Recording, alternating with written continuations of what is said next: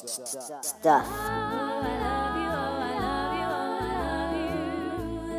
me and you. Oh, I love you. That's me and you. Welcome to episode 217 of the Good Stuff Kids podcast. I am your host, Mike Mason, and this is the show where we get to know the creators of certified and bona fide good stuff for kids and families. What you just heard is the song Love Is from the record Love Is Te Quiero by Alina Celeste.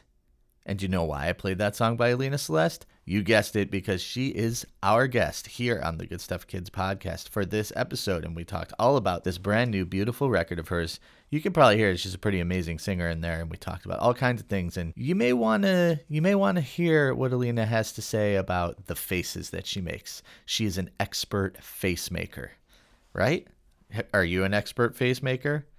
I am with certain faces, but okay, maybe I'm not an expert like Alina is, but it gives me something to aspire to. So before we get to Alina, I just want to remind you that all of the past episodes of the Good Stuff Kids podcast are available wherever you get your pods, or you could get them at my website, goodstuffpod.com. And of course, if you want to reach me, mike@goodstuffpod.com. That's my email address. I'd love to hear from you, or find me on social media, the @ goodstuffpod. Want to tell a friend?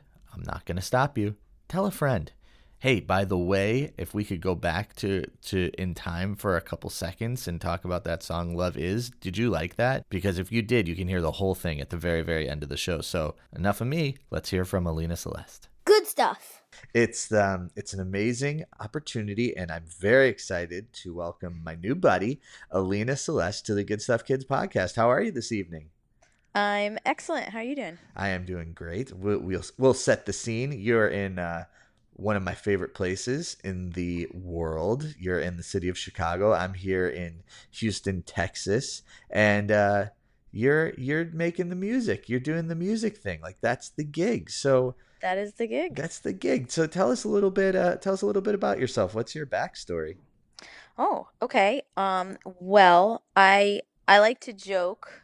It's not really a joke either. It's between you and me. It's totally true that I got into music because it was the only way I found that I could make a bunch of noise and people would clap at the end instead of telling me to shut up. Perfect. Okay, so Yeah. that's. I think there's a kernel of truth that that you're not the only musician who probably feels that pull and that draw. I think there's a lot of folks like us who like the sort of the attention that comes from it, and the ability to make noise is pretty great. So you so what's always interesting, I think, is where folks come from musically. And the majority of people, and this is not a knock on anyone in any way, it's just the way the world works, but a lot of people don't get, when they start a career in music or want to start a career in music, they're not necessarily thinking, and the way I want to do that is by making music with kids. So was there a part of you that before this phase of your Oh, absolutely. Yes. Well, I mean, I never even took music seriously as a career for a long time. My dad is an avid musician, but self-taught. He plays like 5 instruments. Mm-hmm. So, music was a part of my life growing up, but it was a long time before it occurred to me that I could do that and get paid for it. It was just something I really enjoyed doing. So when I first graduated from college, I actually got a job teaching music at an elementary school. And a few years into that, I sort of had this moment. I was 22 or 23, and I was just like, what am I doing? I'm 22 years old and I have a full-time job and, lots of work appropriate shoes. Oh, yeah, that's how you know. You gotta make that, put a flag in the sand when you get to the too many shoes point. No, I was like, no, this is not the life that I wanted. I don't want to be like a responsible person who had a job in a house at 25. So I quit teaching and I embarked on a career as a musical theater and as an actress, but with a specialty. Sort of most of my jobs were in musical theater. So I did that for a few years. I kind of knocked around the country, and I went from too many work appropriate shoes to like $200 a week in a field in Pennsylvania, Oh, yeah. And working for like a local Renaissance fair. Oh, yeah. Yeah, hardcore. Churning the butter. Were you at the butter churning station? I was not. I was actually a gypsy. Oh, I was a okay. Spanish gypsy. So Cool. I just wandered around and pretended to steal things from people and Ah, stuff. nice. Well, Yeah. no offense. Upholding I don't know stereotypes. much Yeah. about. Oh man, I don't know much about Renaissance fairs, but people really love that stuff, and there's nothing. Oh, It's like yes. kind of No, it cool. was so much fun. It was basically, for me, in a lot of ways, it was like a master's degree program in performance and Uh huh. in social skills, Uh huh. because Sure. I had to interact with all different kinds of people and especially kids and, and draw them out and have adventures with them and just yes and Uh huh. to use a technical term Sure. from improvisation. And so, no, it was a wonderful experience. And the people that I met were all just wonderful, enthusiastic, kind people who also happened to be history buffs and had like amazing embroidered clothing, And So, like really for lack of a better word, like they really live it, right? Like they oh, know yes. everything. It's like full Oh, yeah. immersion. Yeah. Yeah, I was a hired actress, so I played a gypsy and I, ran around, but there were the people who came every weekend and they knew just everything you could possibly know about the lifestyle of the time and the history and how people ate and they'd get super authentic, Nice. and Yeah. It's yeah, cool. no, it was wonderful. So I did that for a few years and then I wound up in New York. Mm-hmm. And when I was in New York, I needed a day job, so I started teaching music together, Uh-huh. Nice. which is an early childhood music Yeah, program, great program. Yeah. kind of falling back on my initial job as a music teacher. And I was actually a musician like for grown-ups. I played in clubs and bars and such in New York. Mm-hmm. And taught music together. And then I moved to Los Angeles because I needed more adventure. Okay. And I was teaching music there and playing with a band at night. The band was called the Love Knots, as in the astronauts of love. Oh, very, very sweet. Yes, I'm still a fan of that name. I'm like, is there a way I could use that name again? Yeah. So the Love Knots and we played in LA, all kinds of, again, bars and clubs and venues for a few years. And then one day I just I thought about it and I was teaching a lot. So I was like playing out until, getting home at 2 a.m. and waking up at 7, Oof. to go teach. Mm-hmm. And the more I thought about it, the more it was like, I have fun with the kids. I get paid relatively well. Everybody says really nice things when they yell, for the most part. It's like, you're the best, Yeah. and, Yes. and not the sort of things that people yell at 1 a.m. in a bar, Uh-huh. So I kind of decided, at that time that I was going to concentrate on the thing that brought me the most joy and also could potentially pay my rent. Yeah. A very wise and sound decision. Yes. I don't even think I want to know like how many work appropriate, shoes you have now, but it sounds like, not to get into specifics about footwear, but it sounds Uh-huh. like you've come to grips with the idea that at least it's okay to It have is okay, work although appropriate footwear. I do keep it pretty minimal. Like I Uh-huh. probably have like 3 pairs of work shoes. Nice. Okay. I'm with you. I think it's like you find what we're okay. I'm going down a rabbit hole of footwear that we don't need to get into. So I okay, mean, I'm always down to talk about shoes. I just don't know what I'm talking about. So you made this decision. You decided you're going to be a kids and family musician, hmm and so like give us some like sort of chronology here. Like what year was this roughly, and then we'll sort of work our way I up. would say, okay, so this is 2019. Mm-hmm. So this was probably when I decided to 100% focus on kids music, it was probably like 2011 or 12. Okay, cool. And I how? had already done some stuff, Mm-hmm. but I was kind of doing all the things. Yes, and so and it's interesting. You hear a lot about the hustle or like the side hustle these days, and I think that it should not go unsaid that like trying to make your way as a kid's musician, as rewarding and sweet and fun as it is also a hustle, and you got to work Oh yeah. hard, and you're tired, right? So Yeah. I don't want that part to be lost in all of this. So okay, so you're in LA, you decide that you're doing the kids thing.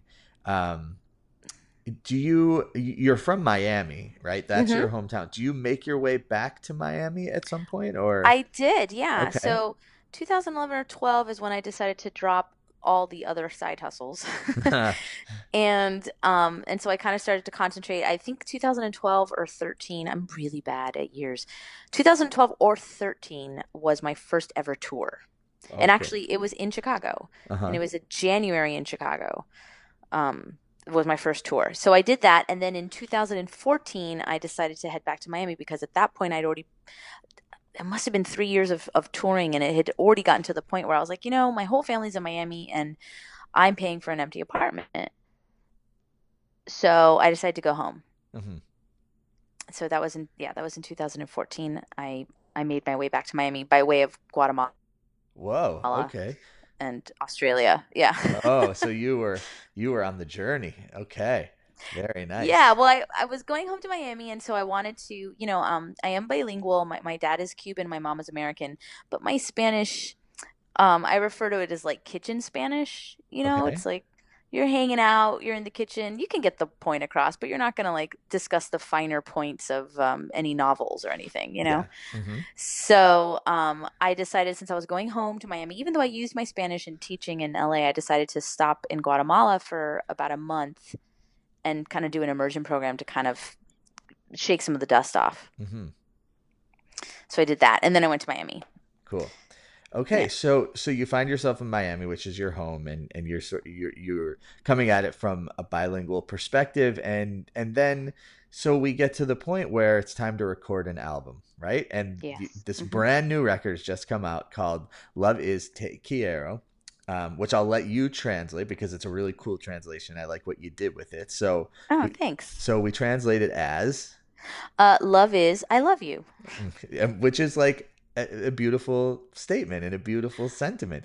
And if I'm not mistaken, and please correct me if I'm wrong, is this your first record as a kids and family artist?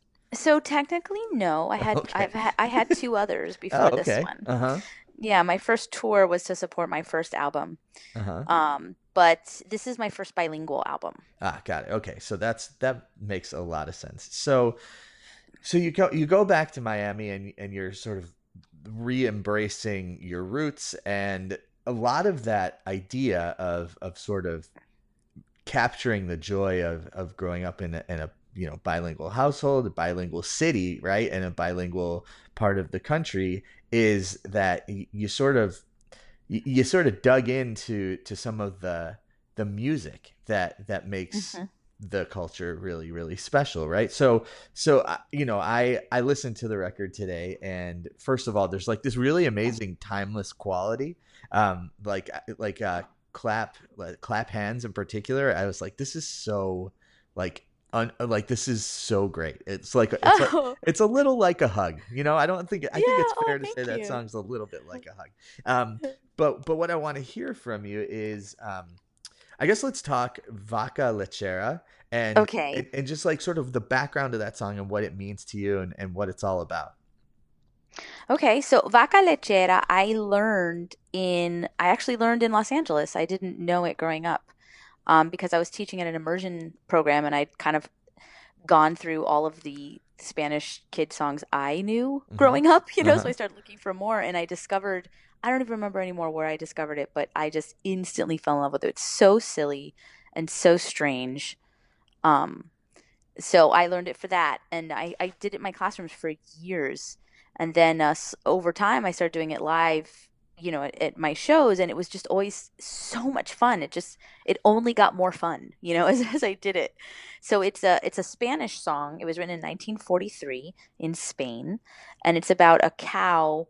Well, so the words in Spanish are leche merengada, which directly translated would be meringued milk. Okay. So after a lot of research and talking to people, I decided to go with milkshakes as the as the translation. Hey, absolutely. Although, weirdly, years later, I had a parent come up to me, and it was one of her and her child's favorite song. And it turns out there's actually a liqueur in Spain called leche merengada. Okay. It is disgusting. It's milk. Okay, it's milk, lemon, and cinnamon alcohol. Like it's a liqueur made of milk, lemon, and cinnamon. It sounds like it could be on the cusp of good, but I'm gonna take your word for it because it is. She bought me some. She was like, "Oh my gosh, guess what? Leche merengada. We're always singing about it in Spain. It's a liqueur." And I was like, "Oh, that's so great! I'm totally trying it." Yeah, like it made it like 1 inch into my mouth. I was like, "No." It's not horchata. It is way grosser than horchata. Oh my gosh, horchata is wonderful. Yeah, This stuff it's is like, oh, this is one of those like people were really bored. hmm Man, amazing. And they had like way too much cinnamon or something, Uh-huh. 'cause, Sure. like, Sure. Okay. but So that's but I love that it's what there's like layers, and I love layers, and the layer is that this oh is yeah, something that you did in your classroom for years and it's always for really fun, years. right? So Yeah. that's Yeah, and there are countries where leche merengada would be a milkshake, just to be fair. yeah, but Yeah. but you did your research, and like, Yeah. in terms of process and in terms of kids music, like it's just so important to me that people know that there's like real thought that goes into this stuff, and it's really like it's important for us to know that you're coming at this from a place of like you immersed yourself in trying to learn the language better, and you take it seriously. It's amazing. So Oh, thanks. okay, so Yeah, and I also think it's really important as an educator to, especially if I'm using a song I haven't written myself, to understand the context and the history that the song comes hmm from. hmm Absolutely. So, okay, so I guess this may be a little bit of a gear shift, but we're going to get back to that idea, of knowing the songs and knowing what you're talking, which is important to know what you're talking. But so I mentioned clap your hand or clap hands, which is just this Hmm. like phenomenal song. And so, what's the story with that piece of music? So that one, it's inspired by a little nursery rhyme that comes out of the Caribbean islands like Jamaica and specifically Jamaica and a few others. There have versions of it, similar to like Eeny Meeny or Hmm that's a counting one, but you know what I mean, like just a little nursery rhyme. And the line from the nursery rhyme is just clap your hands for Mama till Papa come. hmm And to me, that line just says so much about what it is to be with a recalcitrant child. You Okay. like, you're just there with this kid and you love this kid, but this kid is not cooperating or Oh, like yes. needs to be distracted in some way. Uh-huh. And so it's like so to me, that whole game is about just turning your frustrations into love hmm and Wow. being like, stay with me, baby, because as soon as your other grown up gets here, we are handing you off. Which is so timely because Yeah. as we were gearing up for this phone call, I was having that same situation with my Right. middle daughter. So There that's you go. we come at this from an angle of truth. Um, Right. so okay, cool. So do you remember where you learned that? Did you mention where you found that particular, like, it is your song, but it was modeled after, like we are I believe, inspired by yeah, I what believe we the hear. nursery rhyme itself, I believe I found that, again, this was years ago on Mama Lisa's World, which is a wonderful resource for folk nursery rhymes, folk songs, and like folk tales from around the world. hmm Excellent. Cool. Okay, so then we could go song by song, which would be really fun, I think, for you and for me. But I want to focus on just these three that really sort of that really caught my ear. So tell me about Debajo de un Botón. I love that one too. So Debajo de un Botón is also a folk song, a Latin American folk song. And I can't tell you where or how I learned it. It's one of those that just seems to always have been around, hmm but it's about that song really encapsulates some of the things I love about being bilingual because the song is about a mouse that is so small that it's hiding under a button. Well, And the person in the song, Mr. Martin, he finds this mouse underneath this button. And a lot of the song is just kind of silly, like tiny tiny mouse, tiny tiny button, tiny tiny mouse, tiny tiny button. But there's this part in the song, and basically the story of the song is like Mr. Martin finds this tiny tiny mouse under the tiny tiny button, and you repeat that a bunch of times, and then Mr. Martin was kind of like a funny guy, basically, like he was a big jokester, uh-huh. and so what he did when he found the mouse is that he put it in a sock, and then that's where the mouse lived, in the sock. Okay. For it was its new home, and it's nonsensical and bizarre and hilarious, but the best part about it is that when I introduced that song in Spanish to a Spanish speaking audience of children, hmm it is like the funniest thing they have ever heard. Oh yeah, they love it. But Yeah. it's but it's not funny in English. I mean, it's funny to you and me because it's like kind of bizarre, but Right. like children aren't like, oh my gosh, a sock, ha ha ha. But in Spanish, you know, they're like calcetín, wah. That's amazing. I know, and oh, it's that's just so cool. It's just it encapsulates what I love about language and how it really carries a culture and a reality with it, you know, and. Mm-hmm. I mean, and I do speak Spanish, but it's my second language. You know, I mean, I spoke it as a child, sort of. You know, I grew up in Miami, so it's kind of a Spanglish. You know, so my connection to it isn't the same. So for these children who are native speakers, they're just dying of laughter. And I always thought the song was funny and silly.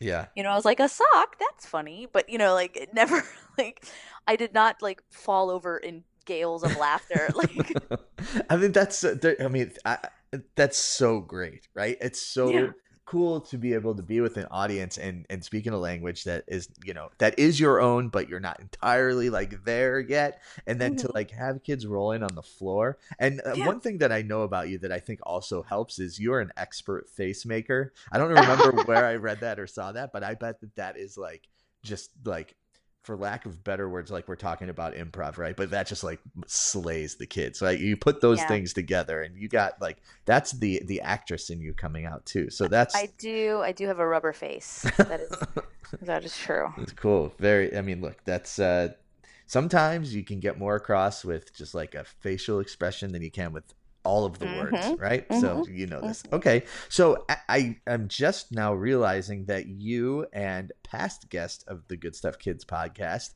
mi amigo Hamlet, work together on something. You are co-founders of the Being Bilingual Rocks Foundation. That's true. Which is an amazing thing. And can you just refresh our memories? Tell us a little bit about what this organization is and what your mission is. Sure.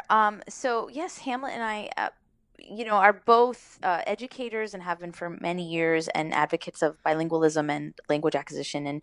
And you know, we were talking. He had already the idea. It was born with him. And when we met, you know, he was like, "Oh, there's this thing I want to do, Being Bilingual Rocks. You know, I really want to encourage." He really feels like his mission as an educator has been to encourage interest and tolerance in other cultures and other languages.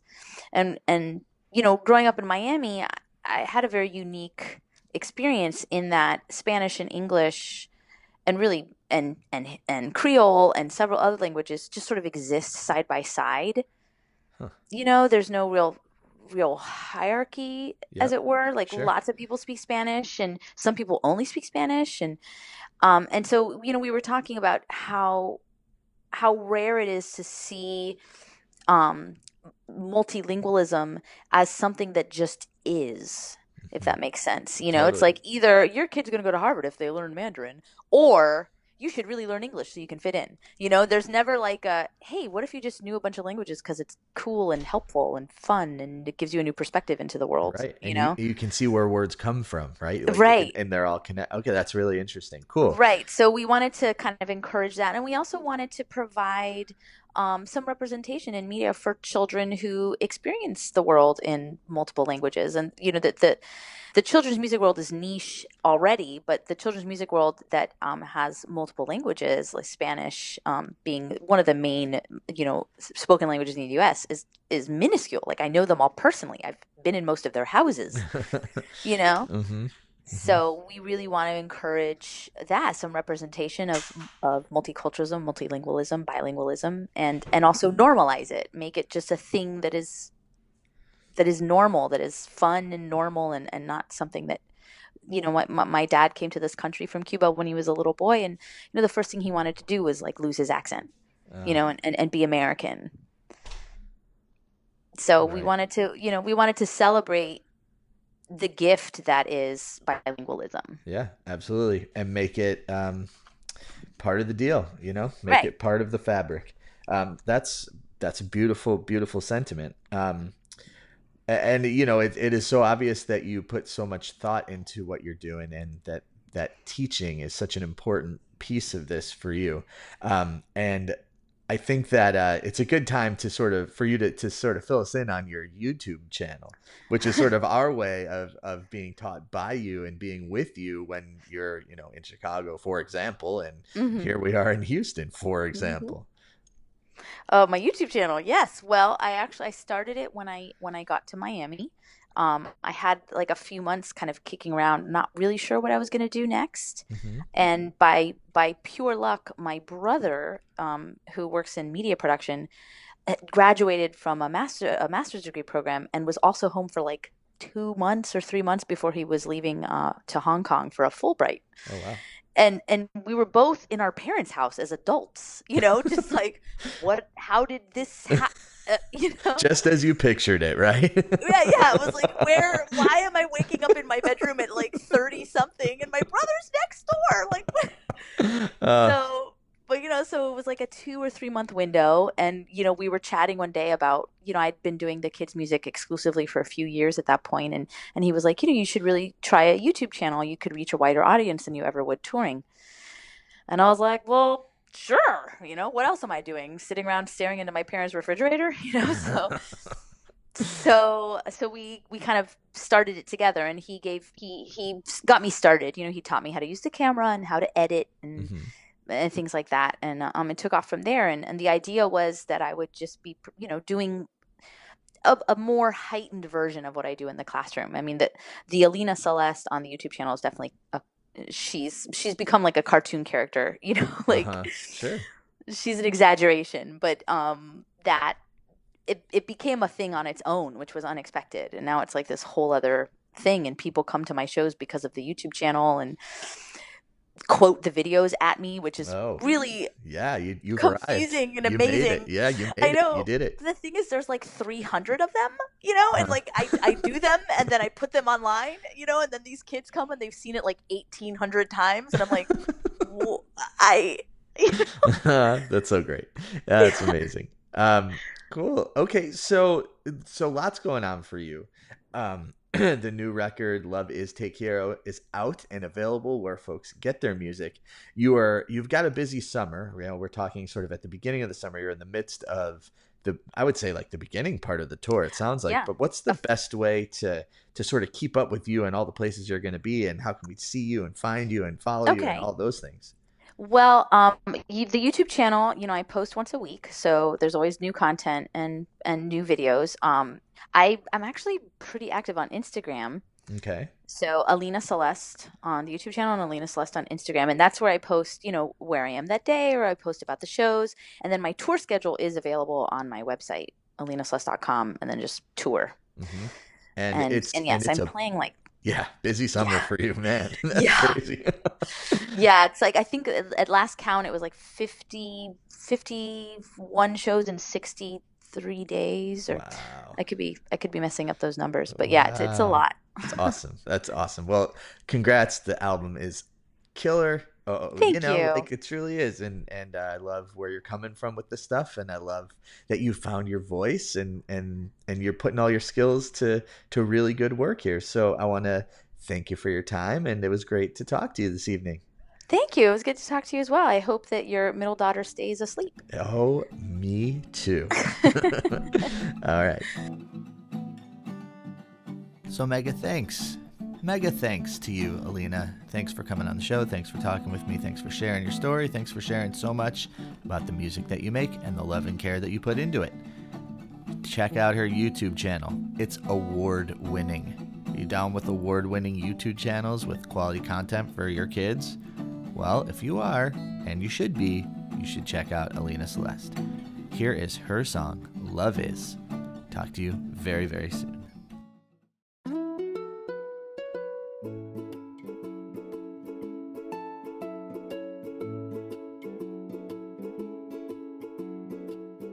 If I had a milkshake, I'd share it with you. If I had $1, I'd buy you something too. 'Cause love, that's me and you. Oh, love, that's me and you.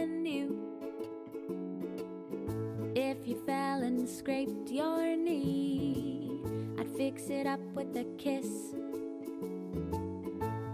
If it got too dark to see, I'd keep you safe with this. My love, love, love, love, that's me and you. Oh, love, love, love, love, that's me and you. If it started raining, I'd cover you up. I got nothing to say here, 'cause not much rhymes with up. But I love you, oh, I love you, oh, I love you, that's me and you. Oh, love, oh, I love you, oh, I love you, oh, I love you, that's me and you.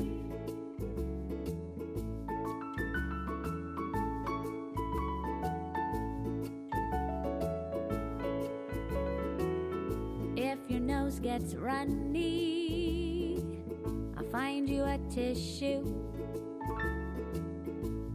Or if you got lost one day, I'll come find you. 'Cause I love you, oh, I love you, oh, I love you, that's me and you. Oh, love, I love you, oh, I love you, oh, I love you, that's me and you. My love, I love you, oh, I love you, oh, I love you, that's me and you. Oh, love, I love you, oh, I love you, oh, I love you, that's me and you. My love, I love you, oh, I love you, oh, I love you, that's me and you. Oh, love, I love you, oh, I love you, oh, I love you, that's me and you. My love, love, love, love, that's me and you.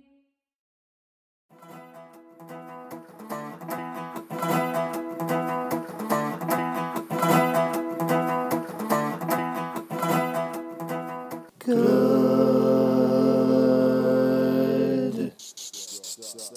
stuff.